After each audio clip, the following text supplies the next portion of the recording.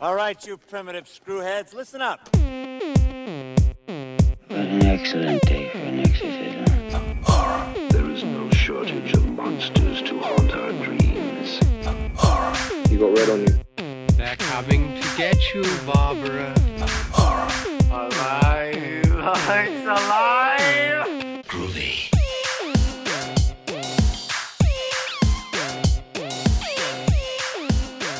Hey everybody, and welcome to another episode of Oh the Horror, a podcast where we take a look at classic and modern horror films from an expert and a newcomer's perspective.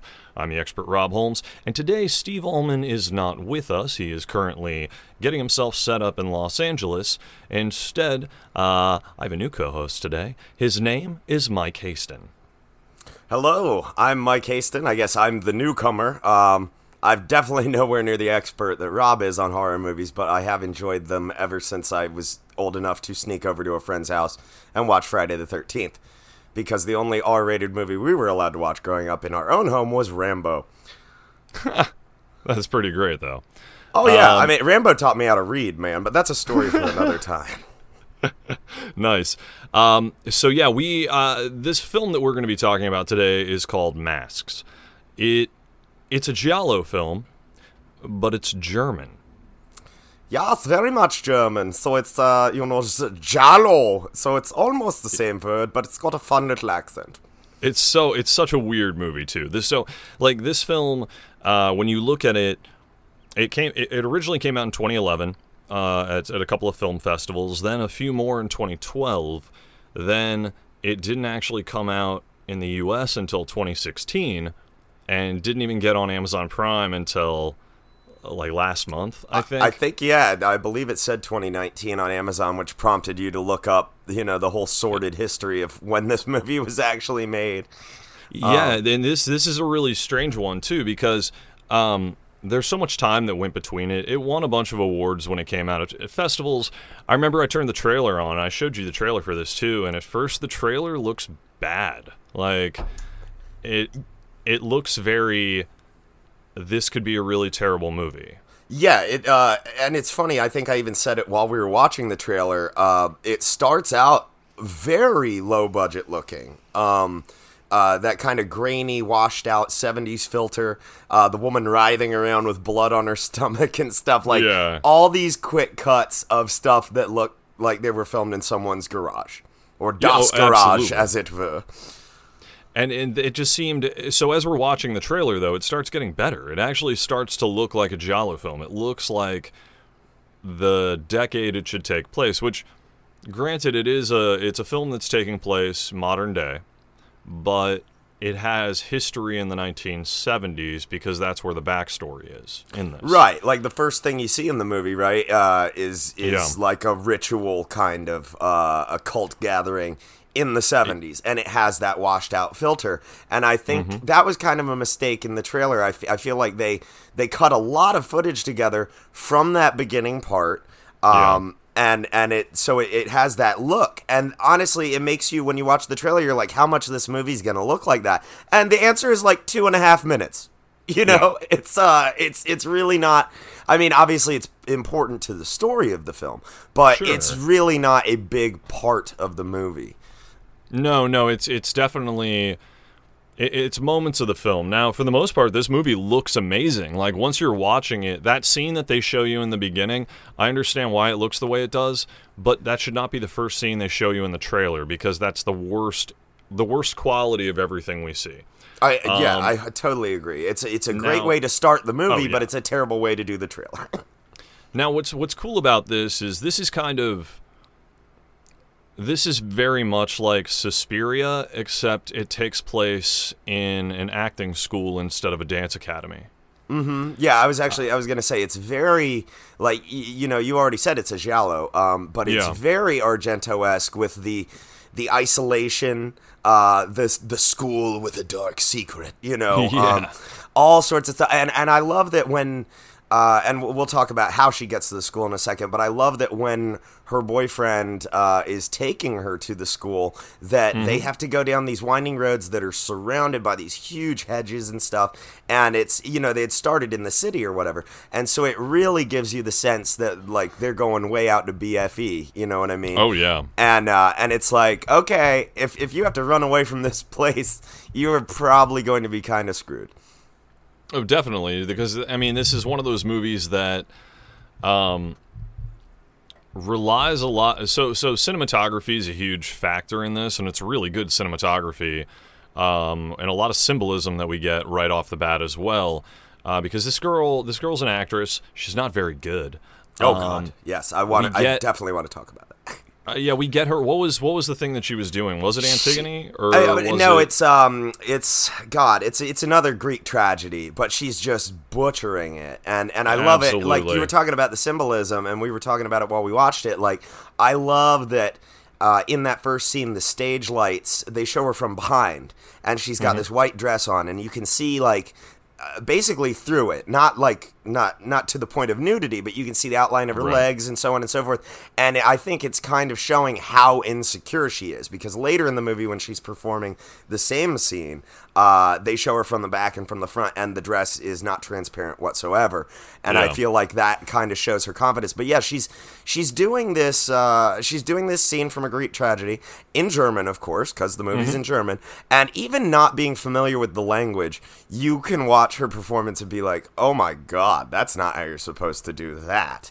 And I love at the end when there's a line about, like, you know, her love being cleaved in twain like an oak tree or something, and she pantomimes swinging a giant axe.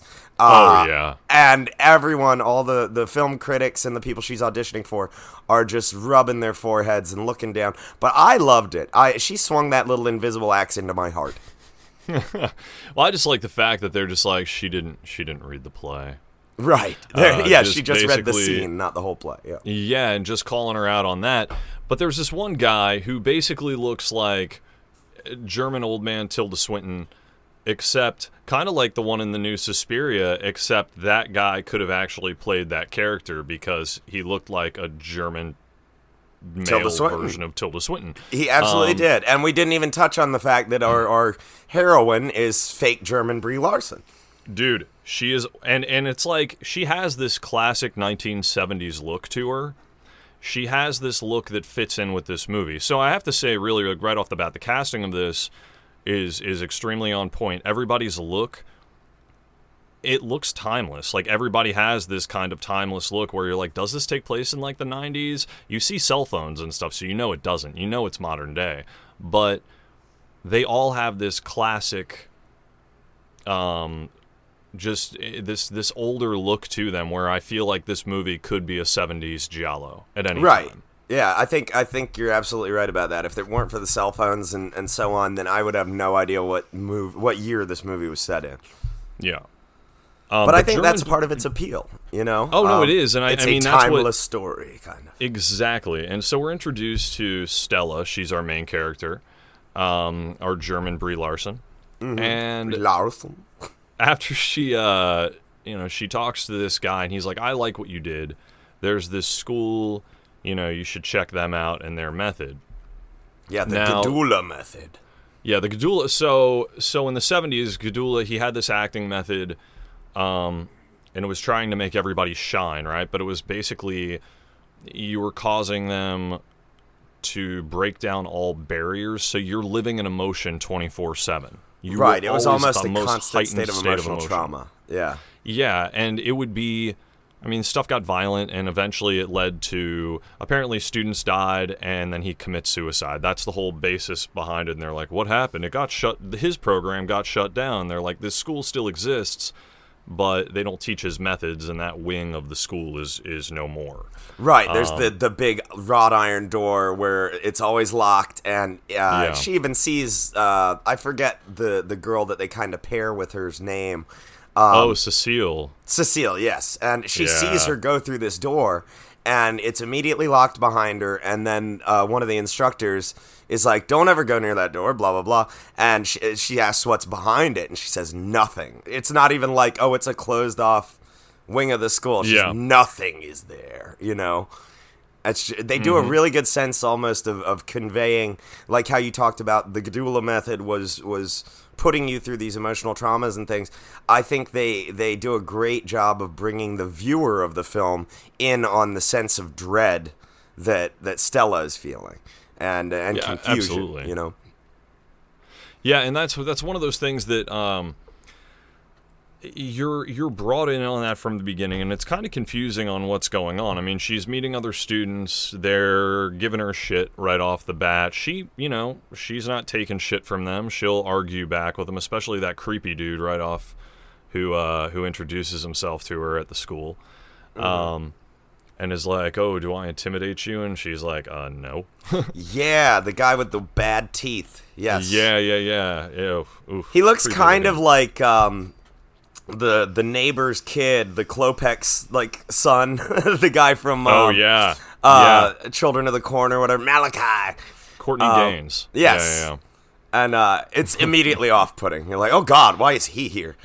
And then there's and then the she's Spanish-looking girl that hates her. I think yeah. Valerie. Yeah, she does not like her at all. We're introduced to the one girl who's running out of there when she shows up and her boyfriend drops her off. Yep, She's German escaping Alison the Pill. school. Yeah, German Alison Pill. And what's interesting about that is, we're hitting almost the same beats as Suspiria. We're dealing with someone.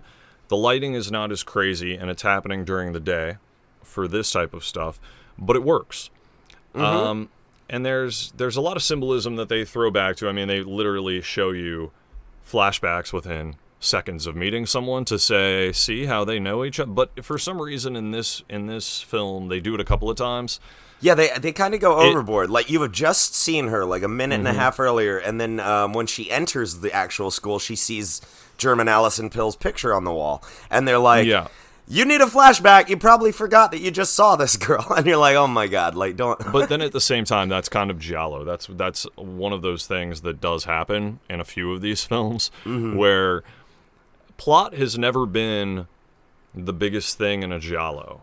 As far as, well, especially when you're dealing with Argento, like he always said, plot got in the way of what he was trying to do, especially. So in this is one of those films where the plot is clear and the plot is actually fully formed. And I have to say, like, everything is explained in this movie for the most part, and it is. That's why I really enjoy it. I think it's actually one of my favorite giallos. Even before we get into some of the heavier stuff in it, I'm just going to preface that this is definitely one of my favorite giallos, even though it's a German giallo and a modern one. Yeah, which seems very strange. It was really good, and I was actually going to bring that up at some point. Is the one kind of trope of the giallo that it breaks is that they actually explain pretty much everything, or at least give you enough clues for you to interpret it and explain it to yourself. And Argento, at a certain point in his films, I feel like you just said, he said plot got in the way, so he's got an idea of where it's going, but then he's like, let's just throw more bugs on Jennifer Connelly and, spin the camera around and turn on that yellow light, damn it. And, this movie, even though it has a lot of the cool lighting, and there's a couple scenes where there's different colored lights on either side of Stella, and Stella is somehow still naturally lit. I think they did a hell of a job filming this thing. And I like it too, because I'm not left at the end of the movie like, what the hell did I just watch? It's like, okay, that was crazy, but I get it. I understand the point it was making and the story it was telling. Well, it felt like a very satisfying conclusion to me. Like, everything that we saw by the end of it, I'm like, oh, wow, you guys left just enough to the imagination, but covered it really, really well. Now, what we're dealing with in this film, we have our gloved killer, our black gloved killer, who is using a fencing sword. I was going to say, I don't know whether it's a rapier or an EP or whatever, but yes, he's a big fan of that sword. Oh, yeah, well, and that's because, they have their fencing for some of the acting stuff that they're doing. You see him doing the lessons in the background at certain points, so you're like, all right, this was something that they did in the school, so for someone to pick a weapon it's a good murder weapon, and it's used a lot. It's used in this brutally. film. It's used on a lot of necks. Yeah. It's used on a lot of necks, and it's used in a way where one stab doesn't necessarily just kill the person. Right. I think the first person we see get stabbed through the neck manages to crawl to another room before they Getting put it through the back of her head. Yeah. Yeah, but then here's the thing. It was such a small hole because it's like the rapier type thing. When she puts when the sword is put through this woman, the first time through the neck, like, you're expecting her to just die. In most of these films, a person would just be dead, right? Mm-hmm. Well, in giallos, there are usually prolonged death scenes that go on for a while, and this is why it worked really well. They do one through the back of the head, and you're like, well, this person has to be dead now. No. Nope. They crawl into frame a little bit before they finally succumb to the wounds and die. But I like that because they get stabbed in the brain, but it's like those few moments still of the synapses kicking in before, they bleed out or have brain death or anything like that. I thought that was brilliant. And it heightens I agree, and I think the tension. Yeah, that's exactly what I was going to say. I think because it's German Allison Pill's like friend or whatever who's comforting her after she's gone home, after running away from the school. And she was the previous student of the Gdula method, because not everybody at this school is accepted into that program where they use the method. And she was, and that's why she's running away. Yeah. And I think, honestly, because what we find out about the method and how traumatizing it is, I think the fact that she didn't just see her friend killed in front of her or anything. She heard the noise, and then her friend crawls into the doorway and then dies. I think it almost went hand in hand with the whole ratcheting up the tension and the stress and the, so on and so forth. I think it was absolutely a brilliant choice for a way to kill a character. Well, and then her death is one of those where, right away you're expecting it to be, okay, well, they're going to come in and stab her a few times. And she's defending herself with a pair of scissors. Very, as we talked about, you were like, oh, it's very Clock Tower, except they're small scissors. Mm-hmm. But the way she's holding these things out in this defensive position. But what's strange is it almost seems like whatever the method did, this person is able to either have psychic control or activates the person. Yeah, exactly. They do those close-ups on his eye and everything, and she slowly turns the scissors towards herself, and that's a brutal shot too. Dude, it's a very there's something like so macabre yet beautiful about the entire thing, because she takes these scissors, stabs herself in the neck with them, right, on both sides, and you're like, oh man, that's brutal. And then she closes them all the way. Them shut. Yeah. And you see it cut her windpipe, and you actually see the windpipe it's just nasty, man. It's really brutal, and it's subtle details in there that you see,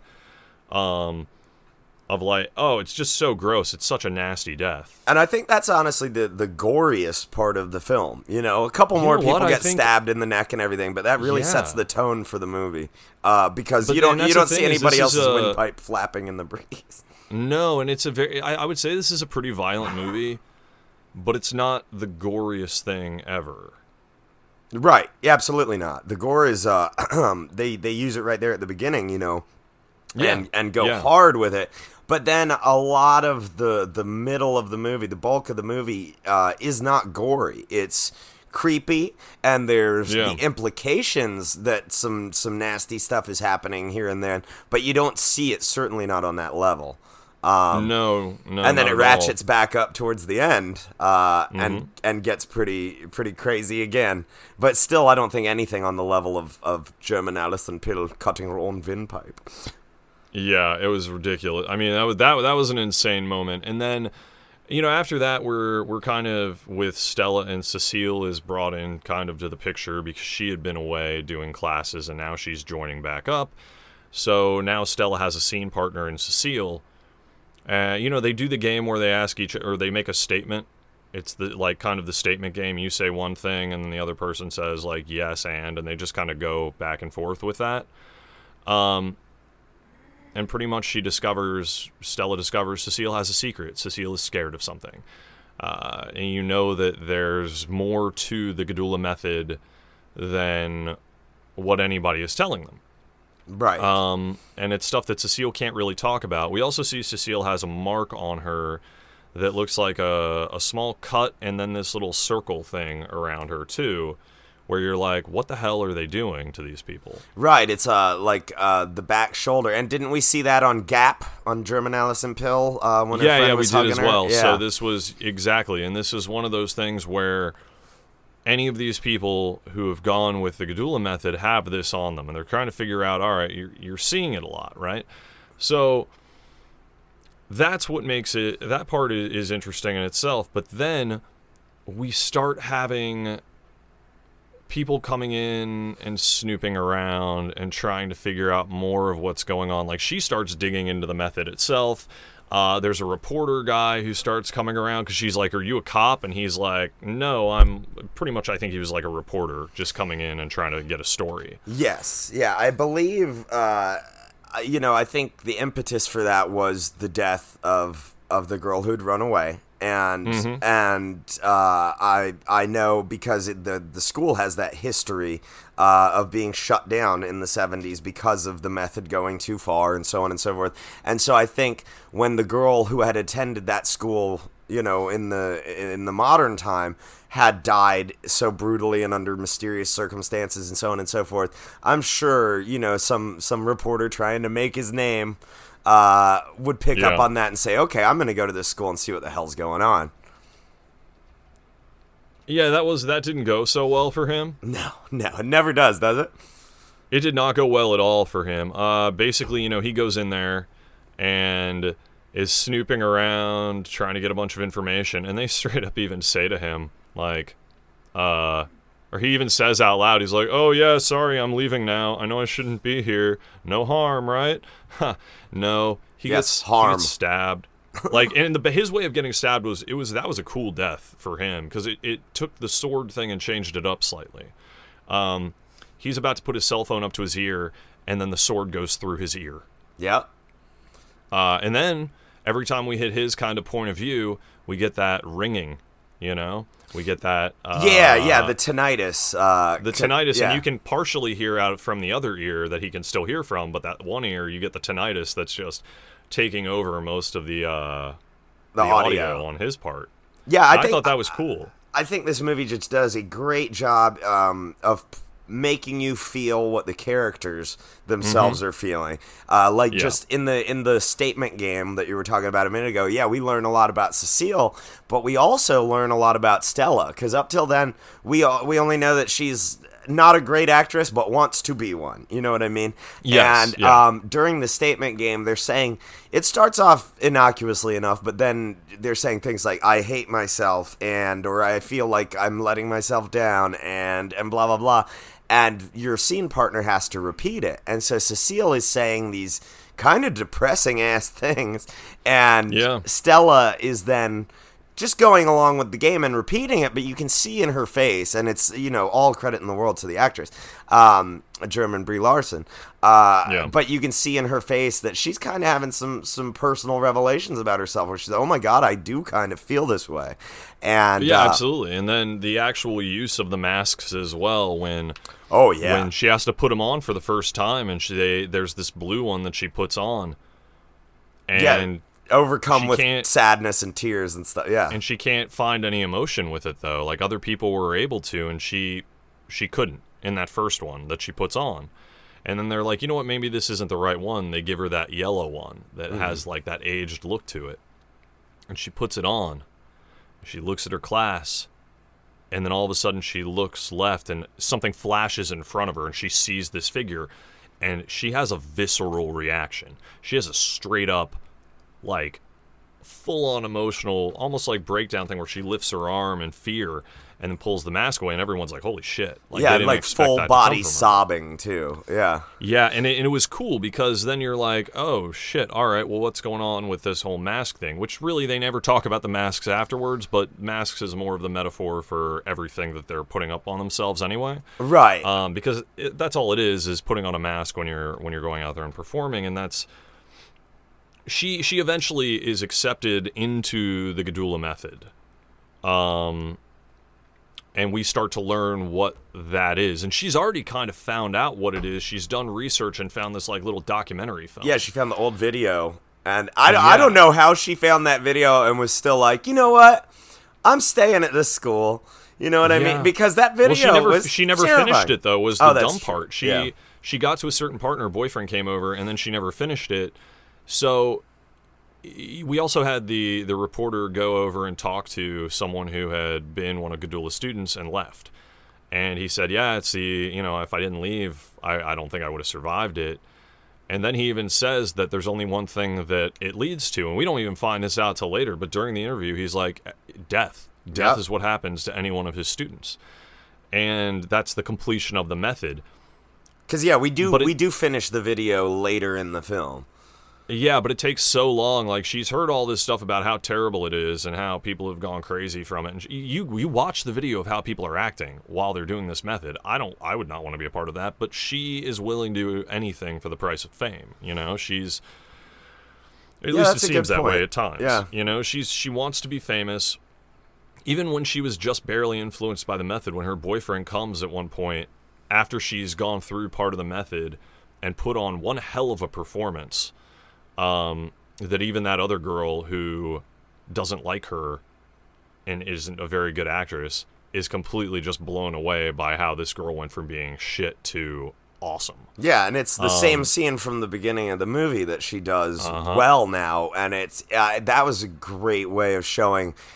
I guess, like you said, I didn't consider it in the whole, like, I watched that video and I was like, okay, run, like, is what I would do. Yeah. But she being willing to do anything for fame and seeing how quickly her skills have grown and manifested between the intro of the movie where she's just butchering this scene with an invisible axe again, and then really knocking it out of the park. And I think the mask that she looked through, and that was such a great shot when she's looking out at the crowd through the mask.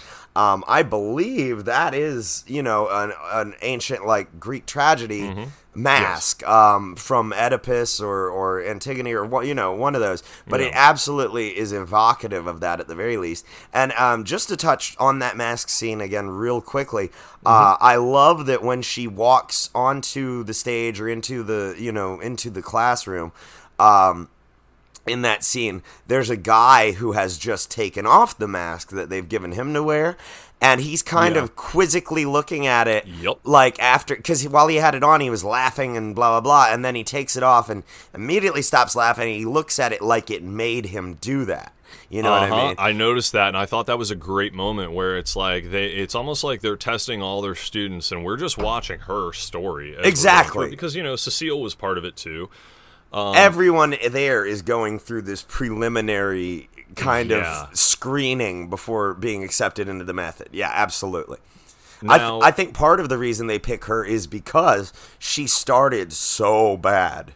And also she has no one else in her life. Remember, they want to make sure you don't really have anyone. Yeah. And that you already had a really rough beginning of your life, because she talks about how her mom used to make her dance and stuff, and at first you're like, oh, that's okay, but we find out that there's more sinister overtones to that, or undertones. Like, as we're moving through, we're like, oh shit, she blocked out a lot of stuff, and a lot of abuse. Basically, like, her mom just beat the shit out of her all the time when she was a kid. So that's the trauma she's holding, is this character, Yeah. The only person in her life is her boyfriend, really. Right now, yeah. And then when we're going through...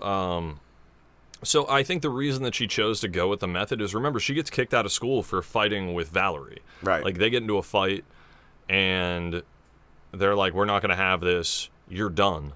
And they're like, well, just because you're expelled from the class doesn't mean that you can't still learn. So they backed her into a corner, really. They're pretty much like, you're not a good actress, you're done, but you can do this method. And I think that's why she chooses to do it, because she's kind of, she felt even though like she knows she had it's lost not the everything, safest thing kind to of. do. Yeah.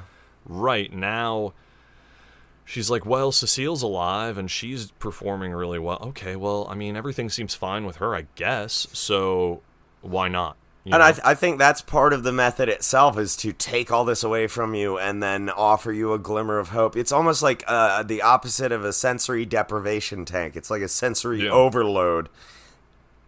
And it's, as you said earlier, it's almost every emotion. It's not that they're constantly scaring you or screaming at you. It's they want you to be sad. They want you to be happy. They want you to feel acceptance. They want you to feel lost. They want you, they are literally hitting every emotion on the human spectrum and stuff. Yeah, and that's really part of it. It's to create emotions. It's to push it to that next level. It's actually, you know what it is? It's like a voluntary version of Martyrs, It's like the movie Martyrs, but voluntary. No, it's not, because I like this movie. No.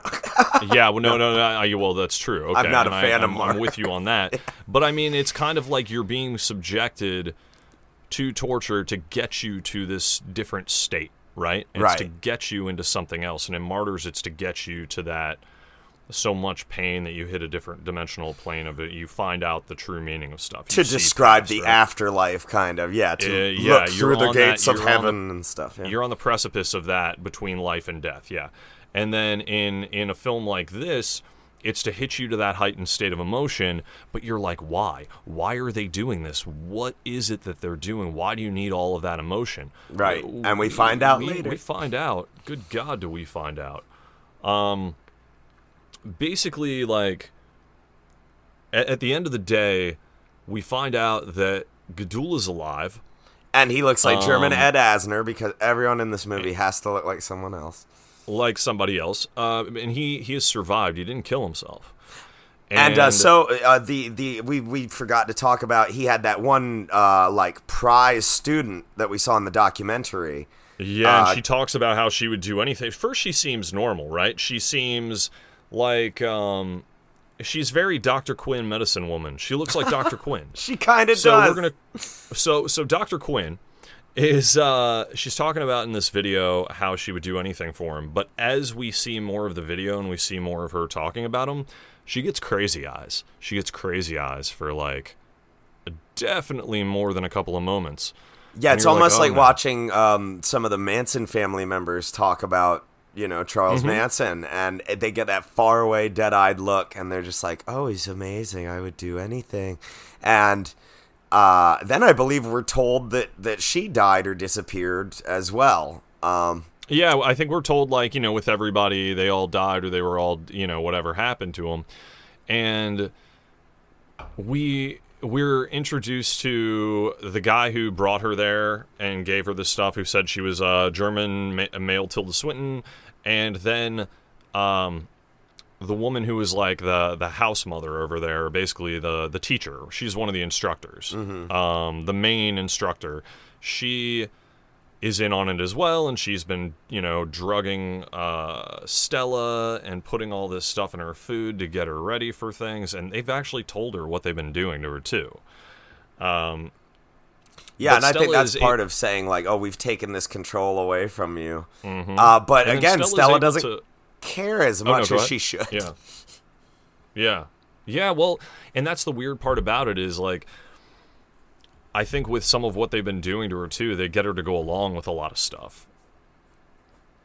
And then basically what, by the time we end up at the end of it, she has gotten all these weird clues, basically, on how to escape, Like, everything's been super conveniently laid out. Like, she finds her cell phone, she finds, or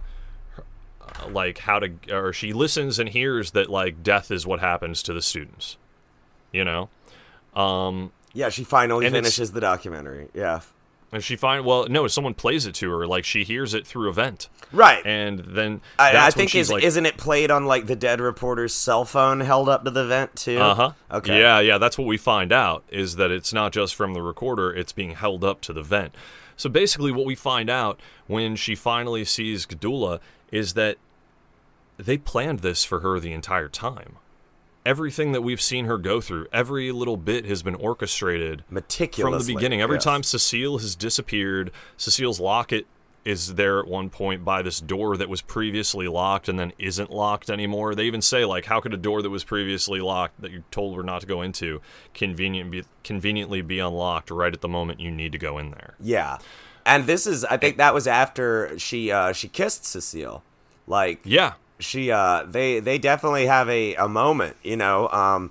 But that again is part of the method, is getting her, because again she only has the boyfriend in her life really currently, and then being at the school has separated her from him, and then they almost craft this character out of Cecile specifically to make Stella not only feel comfortable and feel like she has a friend while the other students are tormenting her and stuff. They want to replace the love in her life and make her fall in love with Cecile.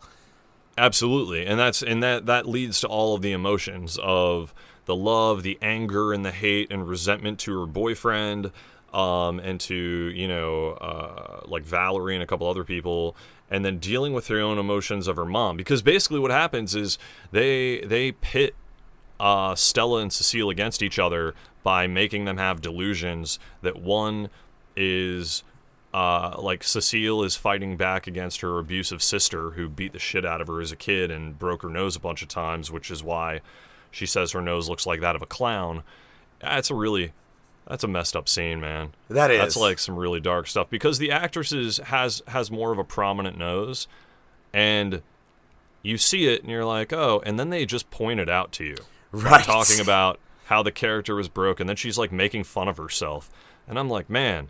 You gotta wonder if the casting sheet was like, we need somebody with a prominent proboscis. You know what I mean? Or, yeah, I mean, basically, I like a unique look. You know what I mean? And it's like, but then she has to insult her own. To me, it was I like the fact that they went there in the film, but at the same time, it's like, damn, dude. Right, this poor actress reading this actress, scene. Like, outside. Yeah, exactly. It's the method, then, Rob. You gotta commit to it.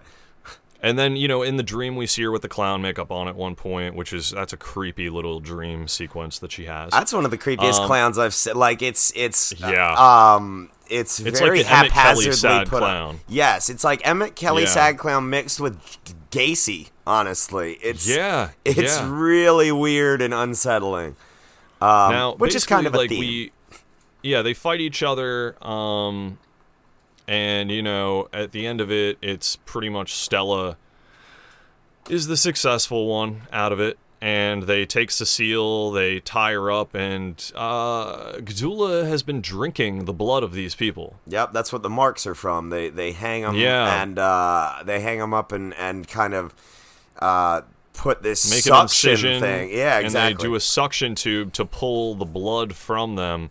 Usually not to kill them, but in this case, I think he pretty much fully drains her, because she's barely got anything left in her when she talks to Stella in her final moments. Yeah, and the actress, I think her look worked really well for that, because she kind of looks like a girl from like a sleepy German village. She's got that strong jaw and you know, you could totally see this lady feeding some sheep. And so on, you know, and so, but yeah, like you said, when they're talking, she is at death's door there. Nothing really left in the tank. Yeah, and then it's, you know, Gdula, as he leaves, drops like a letter opener on the ground, like a weapon, basically, for her. Yeah, and it's almost like a video game. Like it really is. How you were saying, like, it's convenient where the cell phone is and so on and so forth. I feel like if there was a game made of this, it's, you know, okay, you found a letter opener. Great, now I can attack something. You know what I mean? But the funny part is it all ties together on why it's there. It's not all arbitrary. Oh, yes. You're like, man, this is, like, why would he just drop this thing for her? Totally purposeful. And then you're like, oh, yeah, because he's been leading her this entire time to become full of emotion. Once she has full emotion and can let go of anything that would hold her back, like any morals or boundaries, then, you know, he explains that this is where it gets weird. He's like, what was it? Was it the Soviets or something? We're talking because he was talking about like the Russians were trying to perfect blood, basically taking blood and then they would inject it into people and it would cause them to be younger or stay younger. Live longer, really. Yeah, live longer, essentially. And then the more emotion, I guess, the person is feeling, the better the blood works. Yeah. It's like a purer, truer blood, like a stronger, more resilient blood. They're aging your body wine. Yeah. And he basically is like, I found a better way. And that's what his method was. His method was basically get you to the most heightened state of emotions to be that full to taste type better of and work better for his purpose. Yeah. Exactly. It's all entirely selfish. Like, I think that's a cool thing too, is that they've taken this selfless act of being a teacher and training people, and it's all entirely selfish. It is also this guy can go like Elizabeth Bathory on people. And exactly. And then his student that we saw in the documentary, who's still alive as well, and she shows up looking like the witch from Troll 2, man, with like the white makeup and the sunken eyes. She looks just, and it's like that ghoul thing. Like basically she awakens when someone needs to die, because that's what you see. She's in this chair until like she's activated, essentially. Because grabs her sword. German male Tilda Swinton is kind of the main ninja / killer for most of the movie, as we find out. But when no, not male Tilda Swinton, because it's not.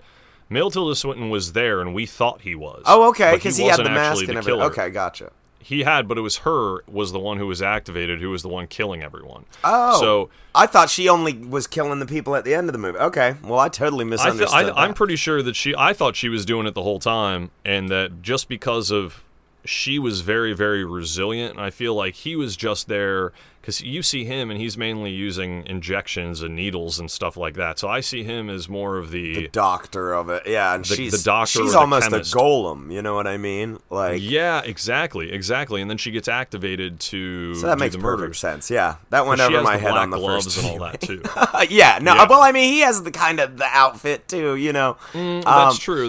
And he's got the mask. To see him as the killer, it's kind of like right. It would just kind of be like, that's the killer. You know, though, in my head, as soon as I saw him in that outfit and with the mask and everything, I totally pictured him like creeping through German Allison Pill's house and stabbing everybody and stabbing the boyfriend in the neck and everything. But it makes way more sense because remember, she has the ability to influence and activate the method because of her eyes. Remember, she gives the crazy eye look multiple times, and when she gives the crazy eye look, that's when the girl, I'm pretty sure, stabbed herself in the neck. Yeah, exactly. So no, you're absolutely spot on there. I mean, it had, and I love that. I love that explanation. And when you finally see, our main character Stella, like she gets this needle and stabs the male Tilda Swinton in the neck multiple times. Multiple times, and then bends the needle out, and he makes this awful Wilhelm scream. By the way, the sound design at the end of this falls apart completely.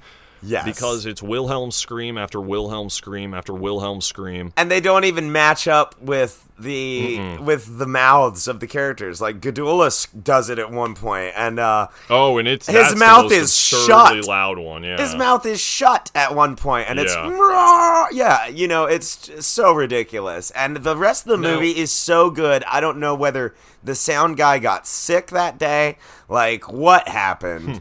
But they were just like, you know what, dude, we'll go on Wikipedia and we'll put this in the soundtrack has an issue too. Yeah, because kind of in the same way that Reanimator theme is Psycho, the composer of this, which this is supposedly an original score, as I'm listening to it, I'm like, dude, you just reworked the Suspiria theme by a Goblin. You just reworked it. And then, as we're going through and I'm listening to the music at the end when they're giving the reveal, I'm like, dude, this is the Saw theme. Yeah, they straight up stole the Saw theme. The it's a little mix of Requiem for a Dream, too, you know? Yeah, Kronos Quartet a little in there too. So it was basically an amalgamation of a ton of different things. It seems like they put together music-wise to be like, hey, look what we're paying tribute to. And I'm like, yeah, to a point, but if you had done it a little better. There's a difference between tribute and plagiarism, and I feel like they this was obviously a labor of love for these people to make this movie. And, I feel like their attentions were probably elsewhere, and the composer showed up and he's, I've got all this original music I made, and they're like, man, that sounds good, throw it in here. You know what I mean? Because they're all the shots that are so meticulously set, all the lighting that is so perfect and things. I know that's where a lot of the effort went in. You know what I mean? Oh, absolutely. And so I'm sure they listened to the soundtrack that the guy provided, and they were like, that sounds great. Yeah, let's do it. It's evocative of this and that. And it's like, well, it's a little more than evocative of it. It basically is that song. Now, what I really liked about when we get towards the ending of this film, is they have this final confrontation. She stabs Gdula in the leg with this letter opener or whatever. He screams. He said, she's ready! She's ready! Yeah. And then he yells out, I think, to Lenka. And then she comes out, and they kind of have this confrontation where you see that she's been the one the entire time, and there's this kind of standoff where it's like they're going to attack each other, and they go at each other. And that's in a really off cool screen, way of how it looks. yeah. It almost looks like a Scott Pilgrim face-off at first. Do you know what I mean? Like, but I love the look that Stella gives when because we've seen, as you said, the chick do the crazy eyes earlier and make people kill themselves and stuff. She gives Stella the look, and Stella is immediately just full of rage and ready to try and kill this woman. And it's this cool moment, and then it just cuts to black, and then we see Stella on the stage celebrating and getting this great, ovation for her performance. And I'm like, oh shit, well, she made it. She's the actress. She did it. Oh, and then she looks out, and I'm like, oh no, man, that's Cecile in the audience. Mm-hmm. Oh man, that's your mom in the audience. All these dead people. Oh man, yeah. You didn't.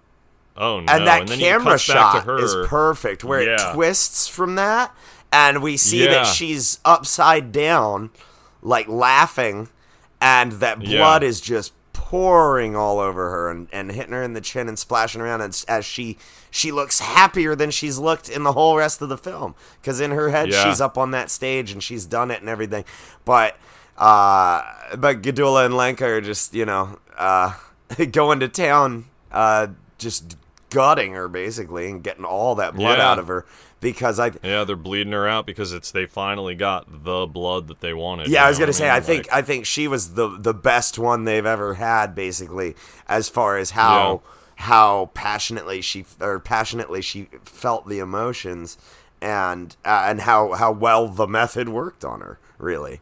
Yeah. And I think that's honestly like why he dropped the letter opener and so on and so forth.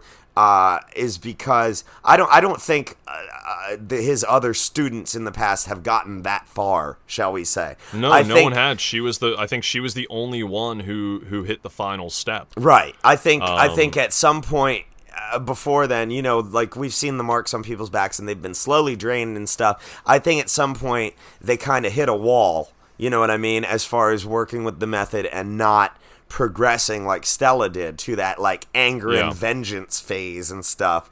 I think they got every other emotion out of these people, and then when they couldn't push them past that, they were like, okay, let's kill them, let's drain them, whatever. But they saw something in Stella, and again, I think it was because she started so low with acting ability and with desire and so on and so forth. I think that she had a much bigger spectrum to cross and build through. You know what I mean? And absolutely. So I think they saw that in her and were willing to give her the chance. Because like you said, you think for a minute that, okay, she won, when she's fighting Lenka.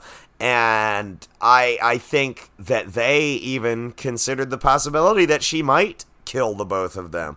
But they were so invested in having this perfect blood finally that they were willing to take that risk. I mean, they've had enough time to plan this out for decades. The perfect moment. So I mean, at the end of the day, like this film's awesome. Like I really enjoyed it. Yeah, this is one that I highly recommend.